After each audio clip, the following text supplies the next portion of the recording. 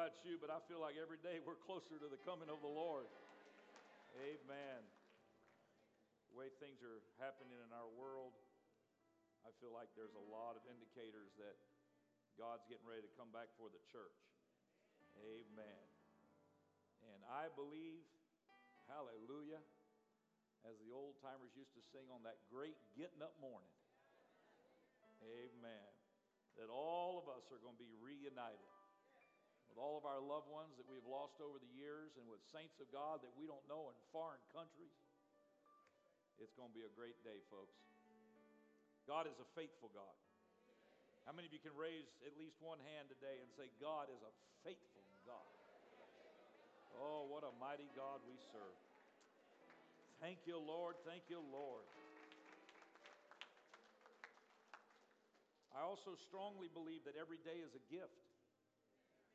Every day is a gift. I know sometimes we can lose perspective because we deal with trials and troubles of life, but every day that you wake up and you have breath, you should be able to spend some of that day giving God praise and glory, coming into His house, reading His Word, serving God and serving your fellow man. That's what you have done this morning by coming into the house of God. So I want to say thank you for coming and being here today. I want to say thank you to Brother and Sister Avant. God bless you guys for coming all the way from Colorado. They pastor in Colorado, and Brother Jason Avant was raised in this church. And he texted me and said, I don't even know if I'd be in church if it wasn't for Leroy and Irene Burroughs, because when he was just a little bitty fella, amen, they used to watch him and take care of him when Sister Robin worked. And during those formative years, amen, they were very impactful, very impacting rather, in his life and Amber's life. And I just want to say thank you for remembering that all these years later and making the sacrifice to come back here and to be here and be away from your church this Sunday. Amen. The wonderful thing about being a part of the family of God, folks, is that it just continues on and on and on. You're not looking around here at fair weather friends. You're looking at brothers and sisters that'll be with you through thick and thin. And that's not a given in our society. Thankful for the family of God. John chapter 6 and verse 1. We continue in our series that we started on Easter morning of the message in the miracles. The message in the miracles. And we have been going through the book of John, and we have been talking about these different miracles that Jesus did. And really, what is the message in these miracles? What is it that Jesus was communicating through each one of these miraculous signs? Let's start in John chapter 6 and verse 1. After these things, Jesus went over the Sea of Galilee, which is the Sea of Tiberias. A great multitude followed him because they saw his miracles which he did on them that were diseased. And Jesus went up into a mountain, and there he sat with his disciples, and the Passover, a feast of the Jews, was nigh. When Jesus then lifted up his eyes and saw a great company come unto him, he saith unto Philip, Whence shall we buy bread that these may eat? And this he said to prove him, for he himself knew what he would do. Verse 7, Philip answered him, 200 pennyworth of bread is not sufficient for them, that every one of them may take a little. One of his disciples, Andrew, Simon Peter's brother, saith unto him, There is a lad here which hath 5 barley loaves and 2 small fishes. But what are they among so many? And Jesus said, Make the men sit down. Now there was much grass in the place, so the men sat down in number about 5,000. Jesus took the loaves, and when he had given thanks, he distributed to the disciples, and the disciples to them that were set down, and likewise of the fishes as much as they would. When they were filled, he said unto his disciples, Gather up the fragments that remain, that nothing be lost. That was the very first doggy bag. How many of you ever gone to a restaurant and they came and said, You can't eat it all, do you want to take it with you? If it's really good, you'll take it with you, won't you? Boy, I tell you, if the Lord's multiplying it, you don't want to leave any of it. for the ants. He said, go and take it that nothing be lost. Therefore they gathered them together and filled 12 baskets with the fragments of the 5 barley loaves, which remained over and above unto them that had eaten. Then those men, when they had seen the miracle that Jesus did, said, this is of a truth that prophet that should come into the world. I want to talk to you this morning on this subject, the satisfying Savior. How many of you know God doesn't skimp and just give you little portions? He's going to satisfy you, and there's going to be some left over. Hallelujah, hallelujah. Well, why don't we lift our hands and our voices right now? Would you give thanks to Him? Thank you, Lord, for your word. Thank you, Lord, that you're still a prayer-answering God. You are a miracle worker, Lord. There is nothing that is beyond your reach and your touch. Pray, God, that you would multiply your power, multiply your presence, Lord, upon your people today. In the name of Jesus Christ. Everybody said amen. You may be seated. Thank you for standing. One of the fascinating features of Christ's earthly ministry was his way with crowds of people. Over and over again, we find him followed by multitudes, speaking to multitudes. There's something about Jesus and even about Christianity as a whole that crowds are drawn to this message. It is true, of course, that the salvation experience is an individual encounter. God does not save people en masse. People enter the kingdom one by one. But yet, even in the midst of that, Christ also appeals to the crowds. I have enjoyed being a part of crusades and conferences both here and abroad, and had my faith soar as I've seen thousands of people gather in arenas and soccer stadiums and the presence of God fall upon them. But yet, each individual, even in that kind of a setting, each individual is being ministered to on a personal basis by the Word of God. I have seen people walk with God for a short time and then not see Him for a few weeks, and when I inquired, they said, Pastor, we were coming, we enjoyed the church service, but when you started talking about my smoking habit, I didn't think it was right that you revealed to the whole church that I was struggling with smoking. I said, I had no idea that you smoked. They said, you didn't? No. I can't tell you the number of times things like that have happened. It's because God has the ability to take biblical principles and personalize them for each and every one of us. It's what's so unique about our Savior. He can draw thousands, if not millions, and yet be a personal friend that sticketh closer than a brother. What a mighty God we serve. In the story that is before us, we have an outstanding illustration of our subject. The feeding of 5,000 is recorded in each of the 4 Gospels, Matthew 14, Mark 6, Luke 9, and John 6. And when reading each account, you get a full picture of this miracle. But the main points, I believe, are before us in the Gospel of John. The first thing that I would like to call to your attention is the attraction of Christ. A great multitude followed him. A great multitude followed him. That's what we read in chapter 6 and verse 2. There was something about the Lord Jesus which attracted people. Mark had a beautiful line in his record which reads, and I quote, "They came to him," referring to the Lord Jesus, "from every quarter." From every quarter. I mean, from every little hamlet, from every little village.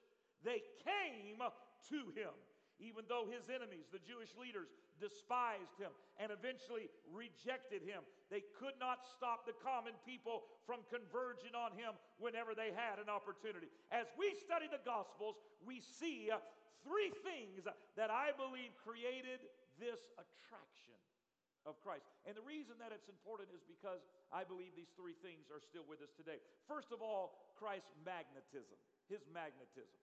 The people followed him, Luke 9:11 says, and he received them. I believe that a little child's reaction to a person is a good test of that person's character. And there was something very relevant about that truth in the way that children were drawn to the Lord Jesus Christ. Children love to run into his arms, and we even tried to communicate that in our Messiah drama. They just literally would run to the master. We see that over and over. In fact, there was some points where the disciples tried to sort of do crowd control and push the children away. And what did the Lord do? He rebuked them. And he suffered that they would come unto him. He didn't want the children to be shielded, and he didn't want them to be viewed as an intrusion. But this is the way that the Lord, I believe, revealed this warm part of his nature and his character. Even sinners found it easy to come to him and to tell him their problems and to seek his help. This attraction to Christ was evident in the case of individuals as well as the multitudes. In him, people saw this irresistible quality of grace and this irresistible quality of truth. Hearts responded to the grace with its warmth and to the truth that he just exuded with its strength. And Jesus prophesied from John 12, and he said this, and I quote, "And I, if I be lifted up from the earth, will draw all men nigh unto me." Ladies and gentlemen, I believe people ought to be comfortable. I believe people ought to be comfortable, even if they're not where they need to be with God. They ought to be able to talk to a Christian, hallelujah, and we ought to be able to make them feel comfortable enough to share the gospel. My wife and I were in a coffee shop this past week with another pastor and his wife, and there was a fellow sitting there next to us, and we just struck up a conversation with him and started talking to him about the Lord and told him we were ministers and all this, and he just started sharing. He said, I'm not where I need to be, with the Lord, but he said, I am hungry. And he reached down inside of his shirt and he pulled out a cross that he had around a necklace, and he said, I knew that I needed to get this, and I wear it around my neck wherever I go. He said, whenever I take a bath, I'm still wearing it. He said, I'm always got this cross on me. And we got to talking with him, and boy, he just started opening up, and we just started talking with him about life and about what the Lord, does in our life and sharing all that. We talked for about an hour, and after an hour, he said, I'll have to tell you guys something. He said, I had never found Christians that I felt so comfortable talking to. Boy, I said, that's the highest compliment you could pay somebody. I think we ought to be able to touch base. It don't matter if it's in a coffee shop or on our jobs or in our schools. There ought to be something about a man or a woman of God, hallelujah, that whenever they hear the gospel of Jesus Christ, there ought to be something that draws even a sinner to a saint of God. The next thing I believe was Christ's message. The people, it says in the book of Luke, followed him, and he received them and spake unto them of the kingdom of God. He spake unto them. Now they came, he received them, made them feel warm and welcome, but then he spoke about this. This is an important thing. Once you have the opportunity to sit down and talk with somebody, at some point, it ought to move from politics and sports. It ought to move to the message, the gospel of Jesus Christ. People have always flocked to listen to a man with a real message. And such was the significance, the authority, and the challenge of the Savior. His words that people heard, it didn't matter where the people were at, great or small, simple, educated, they all thronged him. And they discerned a difference between him and the scribes and the Pharisees. And the Bible says this in Luke 4, they wondered at the gracious words which proceeded out of his mouth. On one occasion, when soldiers were sent to apprehend him, they turned and went back, and when they were asked for a reason, their reply was, never man spake like this man before. That we find in John chapter 7. Why is it? What was it that was children ran to him and soldiers that went to apprehend him had to go back? Something about his message. Here was a man who had something to say, and he said it with such authority that it rang a bell in the souls of men and women. There was something that just went off. They knew instinctively that this was a word from heaven, something that could not be denied. And it arrested their soul and arrested their spirit. Preaching of the gospel, ladies and gentlemen, is based on the simple principle of declaring what thus saith the Word of God. We insist on competing with psychiatrists as counselors, with physicians as healers, with politicians as statesmen, with philosophers as speculators. Then these areas of expertise have every right to tell us what to preach. But if we will just preach the Word of God, what thus saith the Word of God, ladies and gentlemen, it is still the anointing of the Holy Ghost that breaks the yoke of sin. It is still the death, burial, and the resurrection of Jesus that draws us to Christ. Minister's message must be based on thus saith the Lord. And if it's not, to quote an old preacher, a sermon is good for nothing. It is to be cast out and trodden underfoot if it does not explain the plan of salvation. It's not old-fashioned, ladies and gentlemen, to declare the Word. It is the Word that is the answer to the cry of the heart. It is the Word of God that is the answer to the ills and problems and diseases and trials and troubles of a nation. It is the Word of God that is the roadmap for our life, for you and your neighbor and your friend and your family and the city of Palm Bay and Sebastian and Satellite Beach and Brevard County and the state of Florida and the United States of America and the world. Jesus Christ is the answer. And just one glimpse, one taste, one touch of the freedom of salvation, and the captivity of sin is in retreat. Nations that try to keep their citizens bound in communism can't compete with the freedom of the Western world once they are exposed. It's like trying to unring a bell. It's like trying to get the genie back in the bottle. I went to China. They're still trying. They knew they had to open up economically to compete with the world. So China has been open economically to the Western world, but yet they're still trying to keep control in all these other civil rights areas and freedoms. And it's just not working.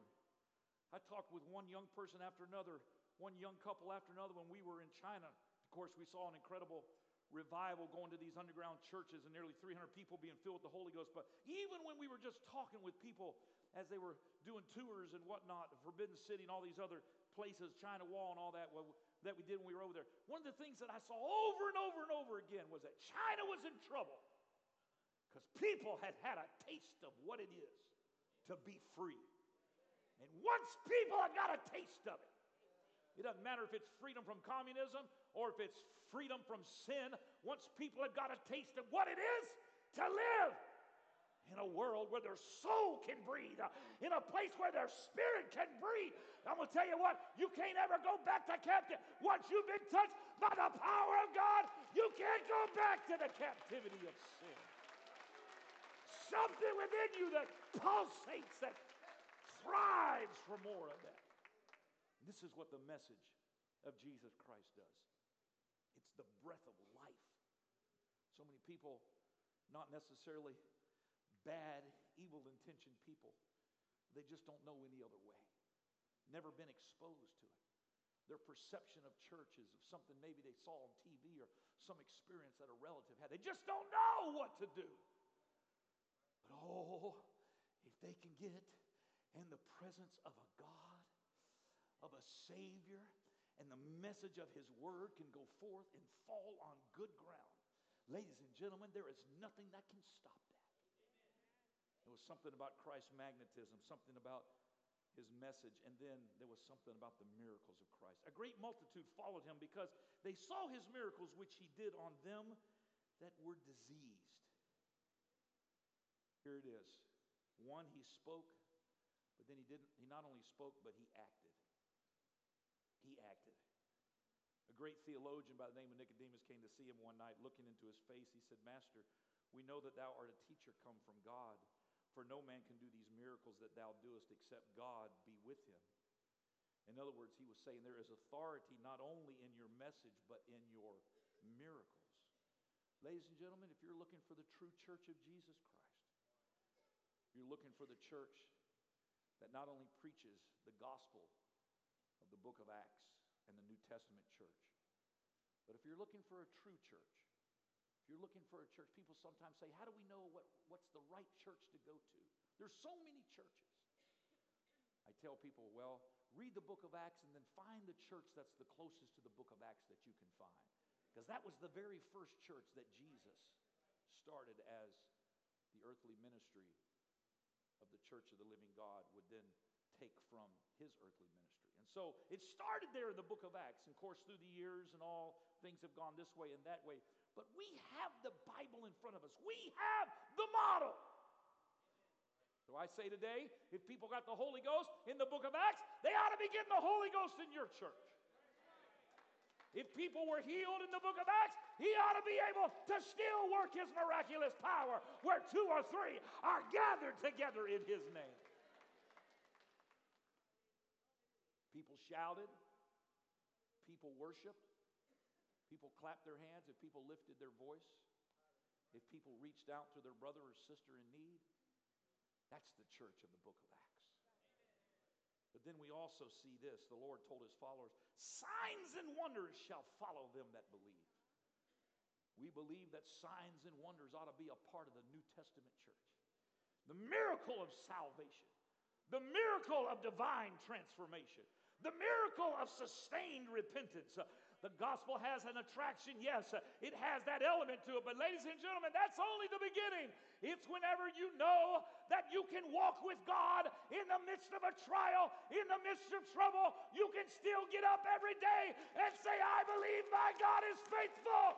I don't know where the answer's coming from, but I know that my God has never forsaken me, not one day, not one moment. That's a miracle. You think back right now over your life, how long ago it was that you were saved. And when you first got saved, you never thought you'd make it 10, 15, 20, 25, 30, 50, 60 years. But here you are in 2016. Ladies and gentlemen, it is a miracle that you're here. Some of you, like me, can tell stories of cheating death. You should have died a long time ago. I should have died a long time ago on Interstate 75 when I was hit by a drunk driver and flipped 2.5 times in the air on a rainy night on Interstate 75. And my car was totaled and crushed. And I crawled out of that car and it was flattened and totaled and crawled through broken glass and never even had a cut on my hand, never even went to a hospital, never even had a bruise, and was never even sore. And the Lord said, I called you to preach the gospel and it's not over yet. I've come to tell you, he's still a miracle working God.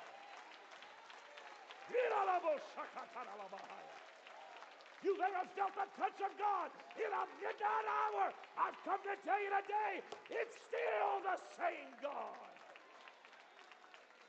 He has kept you and sustained you all these years.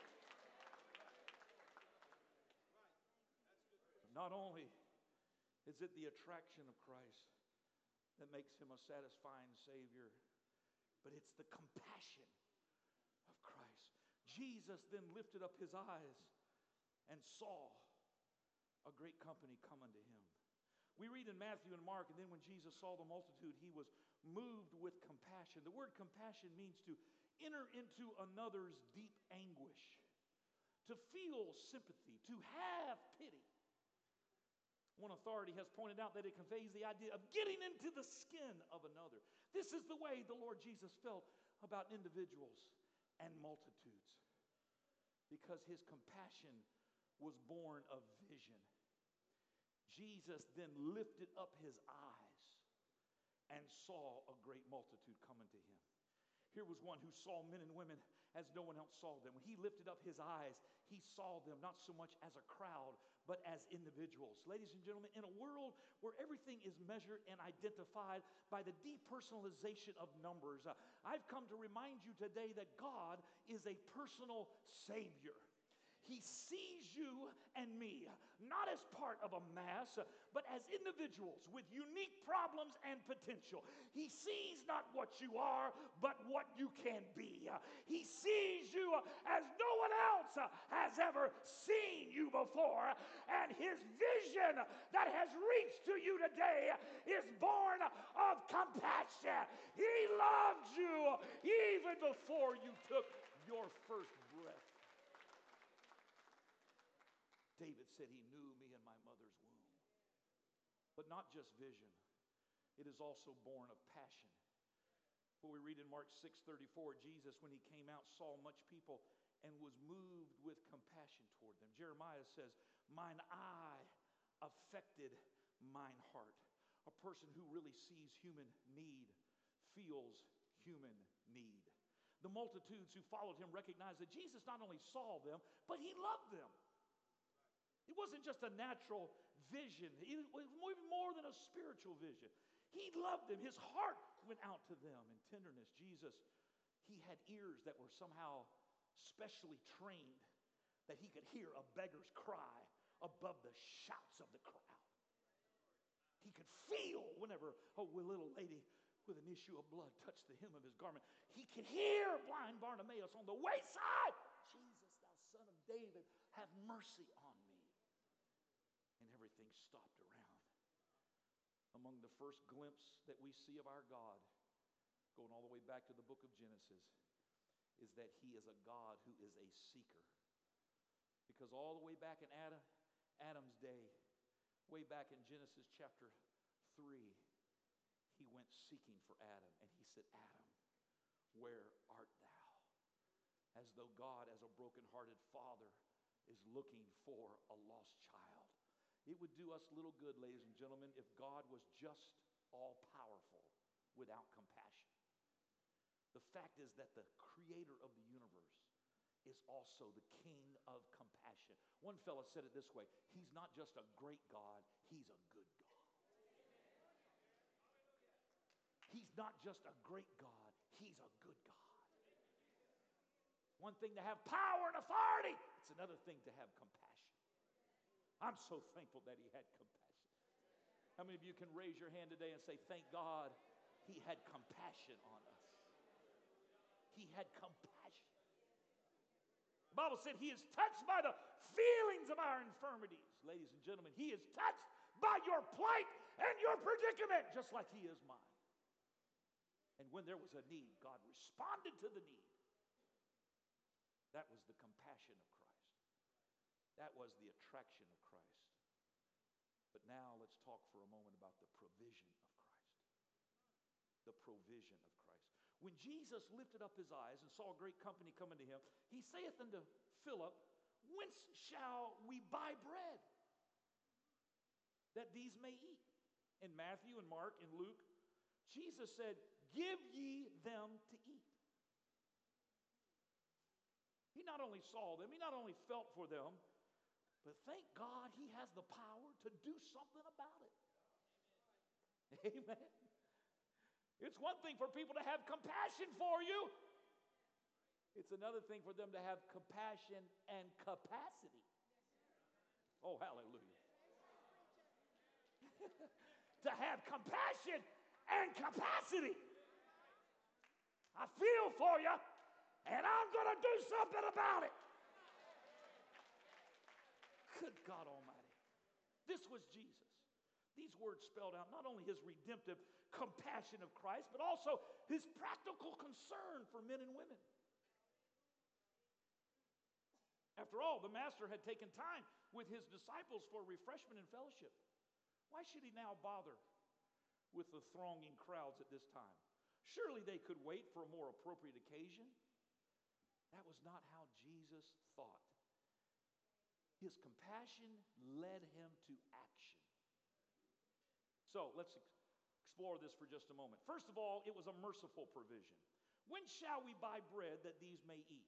These people had seen that the Lord Jesus was now leading his disciples away to a solitary place across the lake for a time of relaxation and rest, a little R&R. It was a time to sort of recapture true perspective.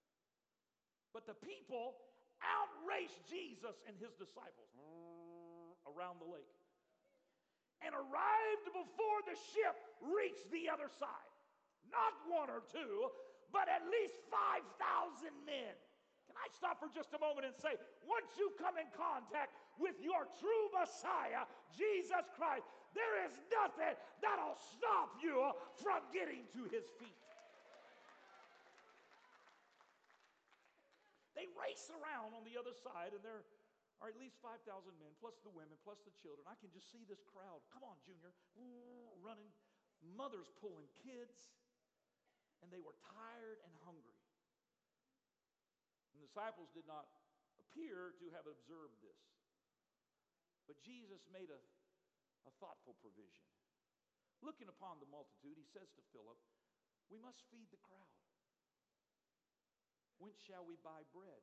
Now, Philip, the mathematician, began to work it out in terms of 200 pennyworth. I don't know if he took a survey of all the money that the disciples had, but somehow he came up with a budget in a short period of time. We have 200 pennyworth and this crowd. He even says this, "But what was that among so many?" Then Andrew, looking for a solution, and the Lord just let him go. He already knew the solution. Andrew pointed out that there was a lad with a few loaves and fishes, but how could that ever be stretched to feed such a crowd? Jesus, knowing what he would do, and in his provision, there was this forethought and there was this faithfulness. And then it moves us to not just a merciful provision, but a multiplied provision. You see, here's the way God works. God never just repays you what you've done for him. It always comes back multiplied. The Bible says, press down, shake it together, and run it over. Now, can I tell you for just a moment, that's not how the world works. I was in the airport yesterday in Costa Rica, and I was hungry. And I went to one of them little Quiznos sub shops in the airport, and I said, I'd like to get this wrap. My wife had said, whatever you get, just get for me. She's guarding the luggage. And so I went over there, and I looked into the glass, and there were these chicken wraps that looked like they were stuffed full of chicken. And I'm not exaggerating this one iota. I bought 2 chicken wraps, 2 little bags of Dorito chips, and 1 water that had a red parrot on the front of it. Because they told me we couldn't bring water on the plane, so I figured between my wife and I, we could drink 1 water and get it down before the plane left. The man said that would be $29. Yes, he did. We put it in a bag, went back to where my wife was guarding the luggage. We ate the chips, left the sandwiches. She said, I'd rather get somewhere where, there'll be some more to drink. Once we get on the plane, they'll give us something to drink. So we waited. Once we got up in the air and the flight attendant started milling around, we opened up the sandwiches. I opened up my sandwich, expecting to have a chicken wrap stuffed full of chicken. But they have learned how to present it where it looks like something much different than it is in actuality. Because once I opened it up, and I opened up the chicken wrap, all of the chicken had been stuffed to the front. And there was like 3 or 4 pieces at the front, and a little tiny piece of like 5-day-old cheese. And everything back here was just the wrap folded in 12 directions.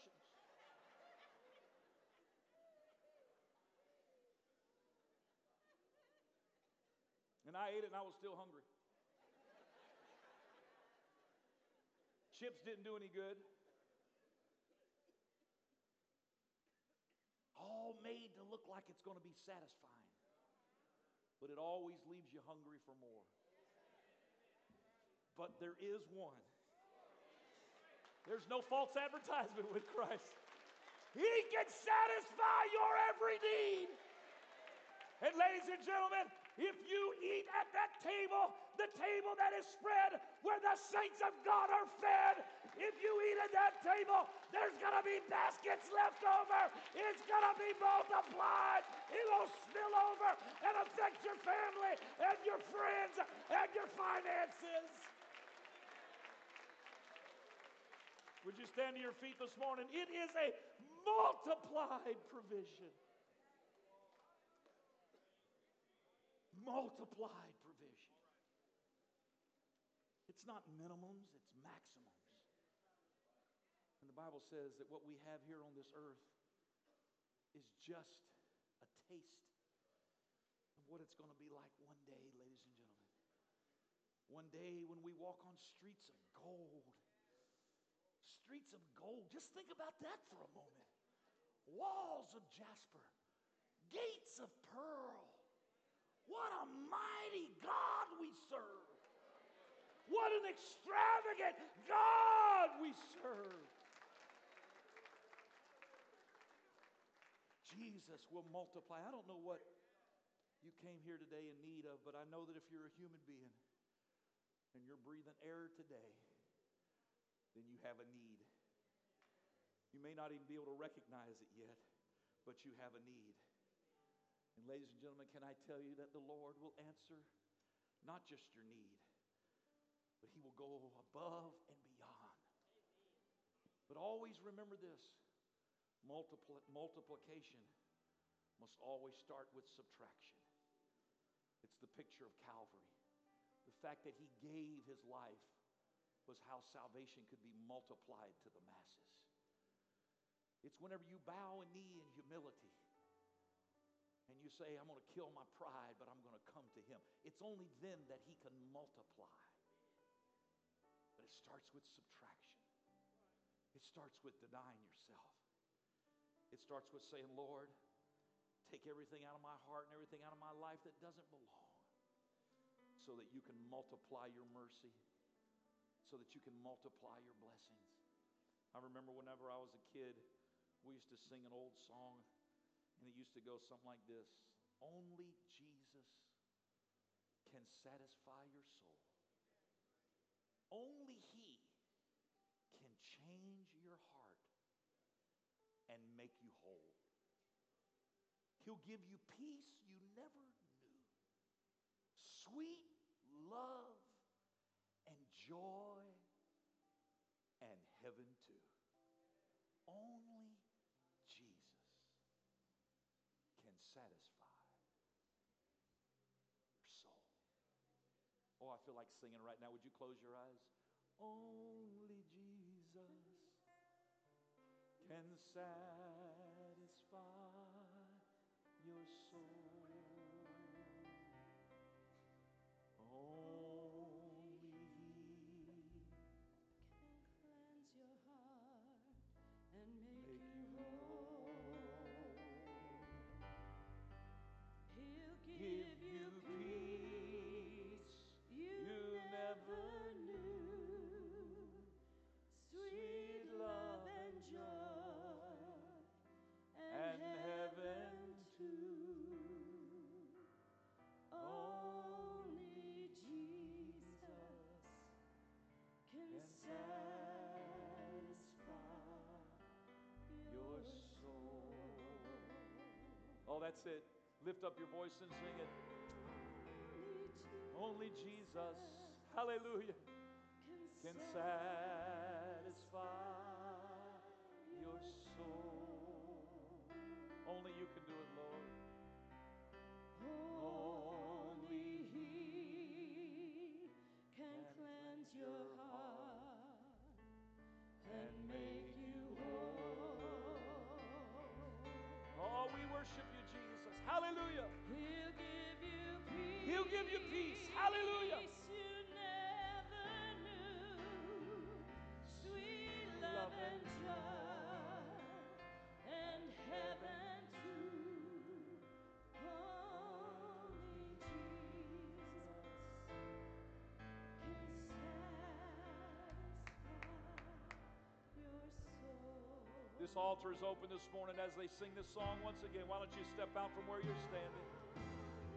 Why don't you make your way down to this altar right now? Why don't you let the Lord minister to you? Come on, He wants to multiply His mercy into your life. He's got provision for you. He's got compassion for you. He knows where you are this morning. He knows what you're facing. He is the solution. He is the answer for every problem.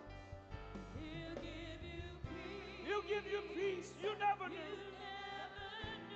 Oh, yes, Lord.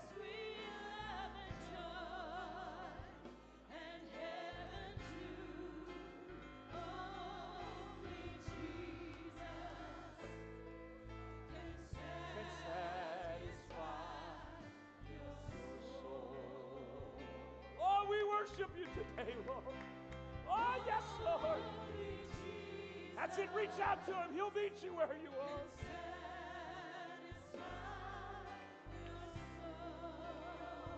We worship you, Jesus. Yes, Lord.